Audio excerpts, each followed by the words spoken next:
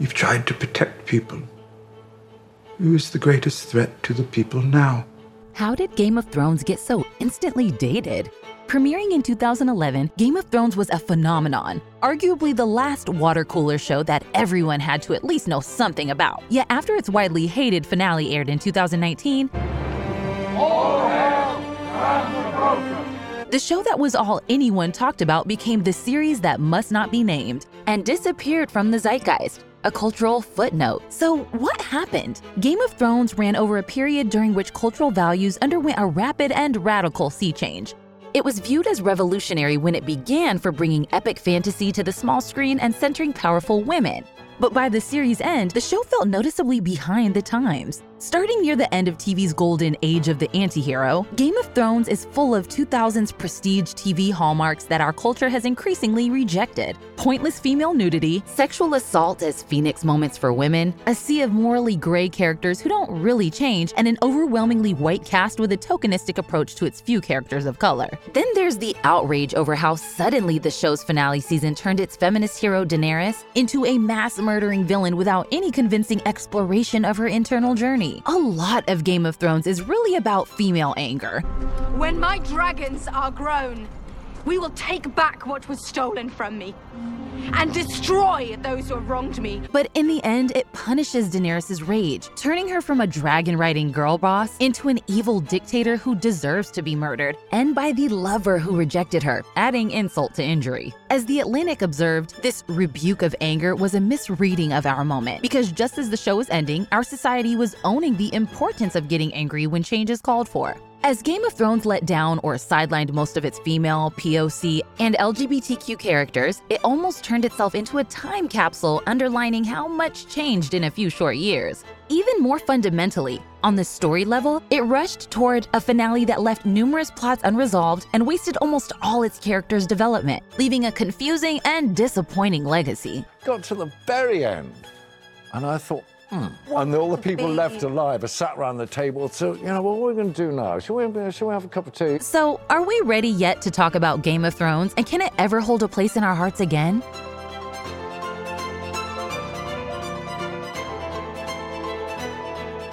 This is The Take on your favorite movie, shows, and pop culture. Before we go on, don't forget to subscribe. And let us know what you're watching. Your support means so much to us. This video is sponsored by Established Titles. Have you ever fantasized about being a real-life lord or lady? Now you can be.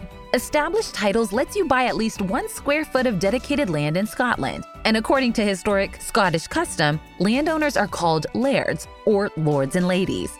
After buying your small plot of land, you can even change your prefix to lord or lady on official documents like your credit cards or plane tickets. You'll receive an official certificate with a crest and a unique plot number so you can see the exact location of your land. Established Titles also plants a tree with every order and helps preserve the woodlands of Scotland, so you can feel good about helping preserve the stunning woodlands and biodiversity of Scotland. They work with charities like One Tree Planted and Trees for the Future to support global reforestation efforts. Established Titles makes a fantastic last-minute gift that also supports a really important cause. They even have couple packs that come with adjoining plots of land. On top of all this, it's a wonderful conversation starter to explain to people that you are a lord or lady. Established Titles is running a big sale right now. And if you click the link in the description below, establishedtitles.com/thetake, and use the code THETAKE, you'll get an additional 10% off. Go to establishedtitles.com/thetake to get your gifts now.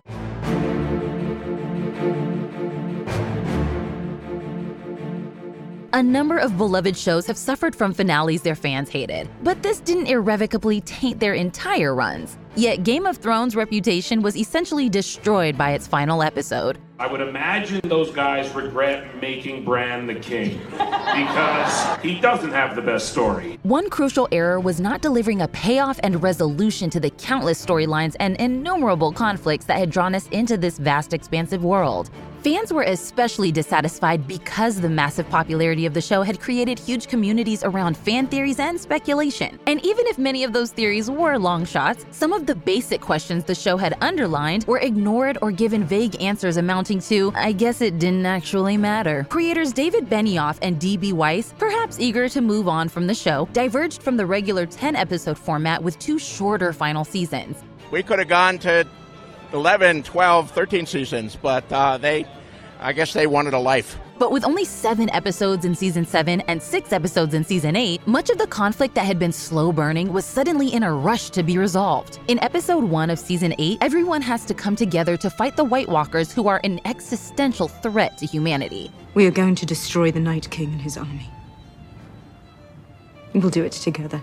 But by episode 3, they're defeated in a single blow, and we realize that after all this, we learned nothing, really, about them. Moreover, while you'd think, given the limited episode count, the script would be straining to pack in all the drama, the writing did the opposite. It included less dialogue per minute of screen time, and didn't really deal with a lot of the more complicated side plots or characters. The result was a strangely bloated waste of the little time the season did have to wrap up its story threads. Many viewers trace these weaknesses to the show passing the plots of George R.R. Martin's source novels. The Change.org petition asking HBO to remake season 8 put it in pretty harsh terms. David Benioff and D.B. Weiss have proven themselves to be woefully incompetent writers when they have no source material, i.e. the books, to fall back on. Another way the show went astray was due to its abandoning the no plot armor approach that contributed to its rise.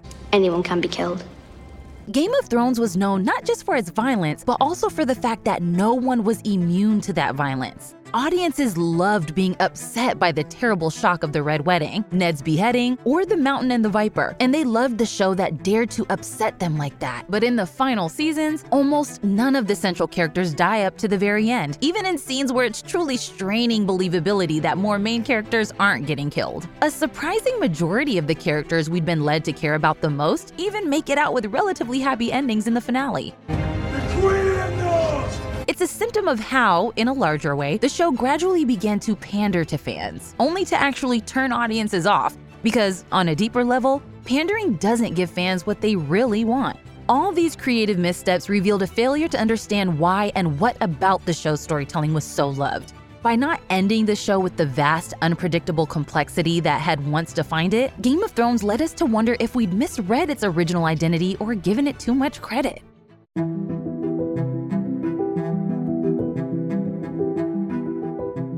As a show that straddled 2 eras, Game of Thrones went from feeling edgy and timely, as it gave us powerful women taking the center stage, to suddenly behind the times, when it didn't follow through with truly empowering its female characters, let alone its few POC or queer characters. Game of Thrones was a show that allowed its women to express righteous anger. The next time you raise a hand to me will be the last time you have hands. Yet its ending rebukes and punishes women for their anger. The writers did hint at a potential dark side of Daenerys. And I will take what is mine. With fire and blood, I will take it. We saw glimpses of her father, the Mad King, in her. But with every ruthless or violent decision she made, there was always justice, a cause and effect, and people who deserved it. Moreover, she constantly strove to protect the innocent, not just in lip service, but with concrete actions. Unlike Cersei, she selflessly paused her ambitions to devote her much-needed forces to fighting the White Walkers, and she explicitly says she won't destroy King's Landing. I am not here to be Queen of the Ashes. Heeding the advice of her rational and balanced advisor, Tyrion. But you're not here to be Queen of the Ashes. Despite all this, the show ends with her deciding to senselessly mass murder the innocent men, women, and children in King's Landing. It's a plot turn that could have made sense if written well. There were always issues with her conqueror's belief that the throne was hers due to her Targaryen blood, and the white savior imagery of her freeing slaves who just happened to all spontaneously serve her. Misa! Misa! What does it mean? It is old Kaskadi, Khaleesi. It means mother. Moreover, there are motivations pushing Dany to the emotional brink, like the loss of 2 of her dragon children, being spurned by her lover Jon Snow after finding out he's her nephew, and Cersei's murder of her right hand and friend Missandei. Yet, whatever's happening in Dany's head and feelings as she becomes increasingly isolated isn't really articulated or shared with us.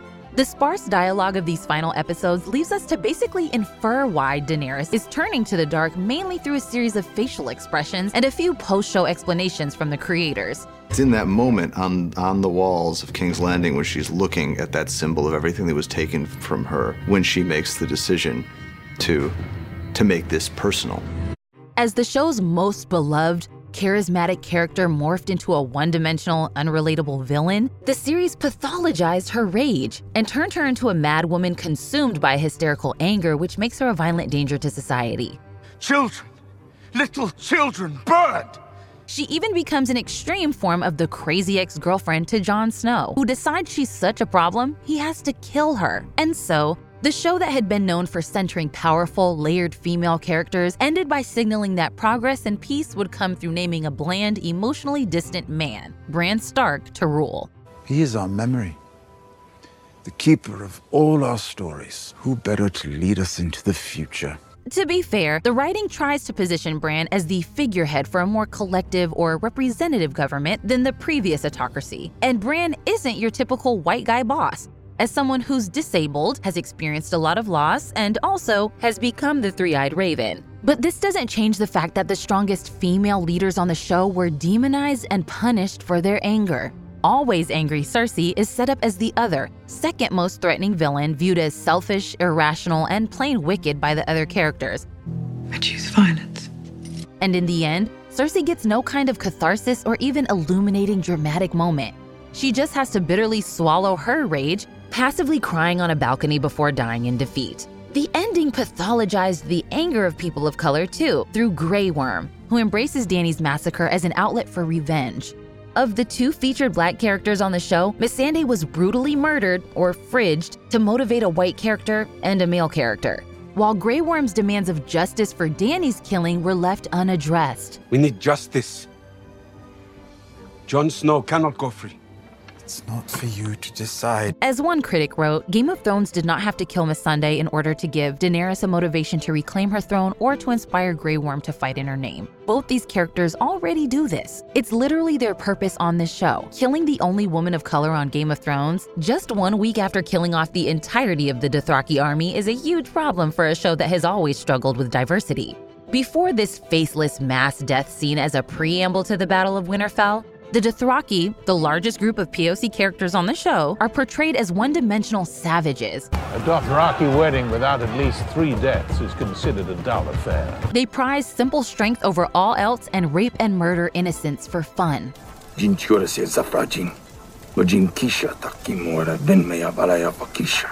The show's few queer characters, including the characters from Dorne, who were people of color and some of whom were shown to be bisexual, met similarly brutal ends well before the final stages of the show. The series' ultimate fear and sidelining of the rage of women and minority groups came just as our culture was embracing the opposite idea, that a lot of this kind of anger can be warranted and just. Esquire argues that the show's treatment of women overall is what will tarnish its legacy, saying, "Misogyny is Game of Thrones' original sin." The show premiered in 2011 during the anti-hero era, when unfiltered realism was the hallmark of prestige TV, and nudity and violence were also selling points for HBO, so realistic drama became an excuse to show lots of sex, female nudity, and gratuitous violence in a more exploitative way that wasn't really justified by the story. As Esquire points out, the nudity on Game of Thrones was regressive, never equitable, and often contrived, and consisted largely of beautiful women dropping trow to titillate the audience, again and again. Vice broke down the nudity on the show and found that 83.7% was female. One director, Neil Marshall, said, "The weirdest part of directing Game of Thrones was when you have one of the exec producers leaning over your shoulder, going, 'You can go full frontal, you know. I urge you to do it.' This particular executive took me to one side and said, 'Look, I represent the pervert side of the audience, okay?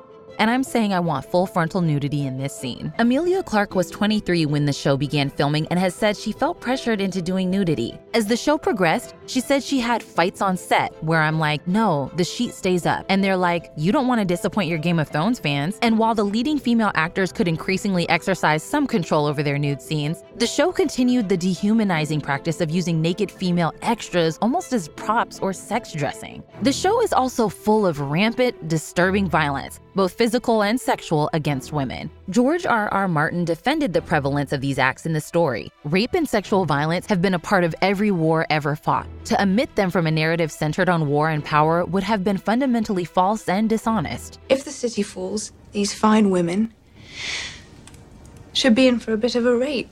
But the problem lies less in depicting this and more in how the subject matter is dealt with. The show takes a casual attitude toward rape as a tool to torture its female characters, without bothering to address the underlying issues and resulting trauma. After being sold to the Dothraki, Daenerys is forced into a marriage with Khal Drogo by her brother, and Drogo, who sees Dany as his property, rapes her twice on screen. But after this, Drogo becomes a grand romantic hero.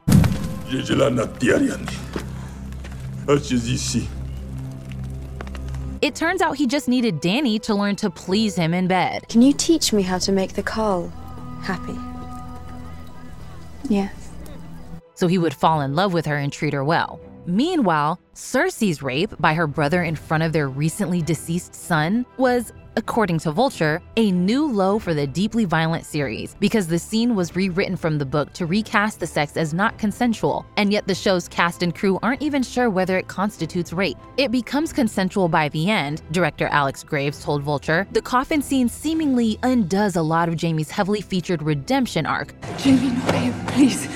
But afterwards, there's no discussion about Jaime's assault or Cersei's mental state at all. After Sansa's attempted rape at the riot of King's Landing, we witnessed her harrowing rape by Ramsay in season 5 on their wedding night, in Sansa's childhood home. But the camera is focused on Theon's face, making us feel not the victim's experience, but this bystander's pain. Unlike most of the other women, Sansa does get to survive and become a strong leader, who ends up ruling the North. So she's the female character with the most formal power in the end. But regrettably, the show implies that her experience of being repeatedly abused by Ramsay is a key part of what made her into a stronger person. Without Littlefinger and Ramsay and the rest, I would have stayed a little bird all my life.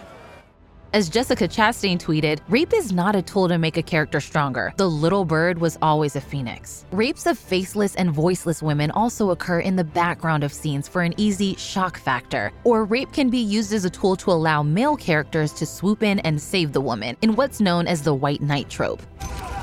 Lord Selwyn would pay his daughter's weight in sapphires if she's returned to him. But only if she's alive, her honor unbesmirched. After Sam rescues Gilly from being assaulted, get your hands off her. The two have sex, an unrealistic expectation for a woman who has just been attacked, as the show acknowledges earlier. A girl who's almost raped doesn't invite another man into her bed 2 hours later. And of course, the show wraps up with the climactic moment of its hero Jon killing his former lover in a stabbing that's positioned as noble and selfless, leading to a troublingly glorified image of domestic assault. Outside of any external messages, the final season fundamentally let down its characters with writing that abandoned their complexity and seemed to forget much of what it set out to do. Narrative-wise, the choice of Bran felt almost like the plot was trying so hard to avoid an obvious, predictable conclusion. They wrote an ending that didn't complete what had been set up by the narrative. If you've planned your book that the butler did it, someone has figured out that the butler did it, and you suddenly change in midstream and it was the chambermaid who did it, you screw up the whole book. Tyrion suggests Bran as the king because he has the best story. And who has a better story than Bran the Broken? But evidently the show didn't really think this because they put him off screen for much of the middle season's action. He doesn't appear in season 5 at all. Another fan favorite character, Tyrion, does end up in a high position as the advisor who will seemingly be running things. Yet in the final seasons, Tyrion's trademark wit starts to evaporate. At least your balls won't freeze off. You take great offense at dwarf jokes, but love telling eunuch jokes. Why is that? Because I have balls, and you don't. And for all that we heard about what a smart guy he was, the advice he gives is rather basic or wrong. He's bringing all the dead people back to life, and they put the women and children in a crypt with all the dead people.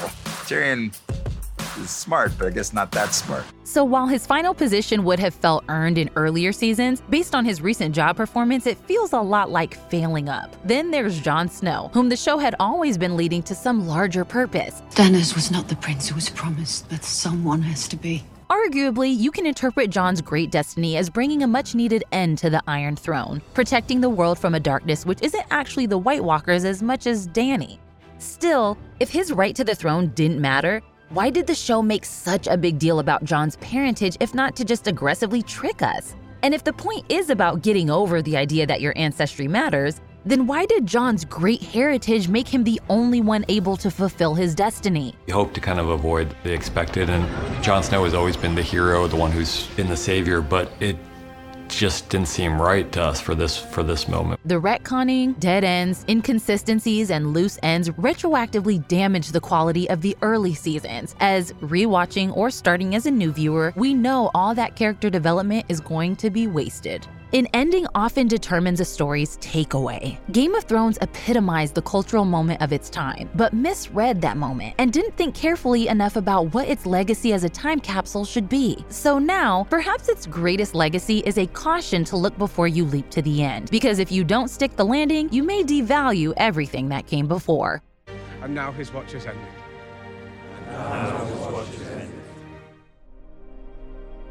If you're new here, be sure to subscribe and click the bell to be notified about all of our new videos.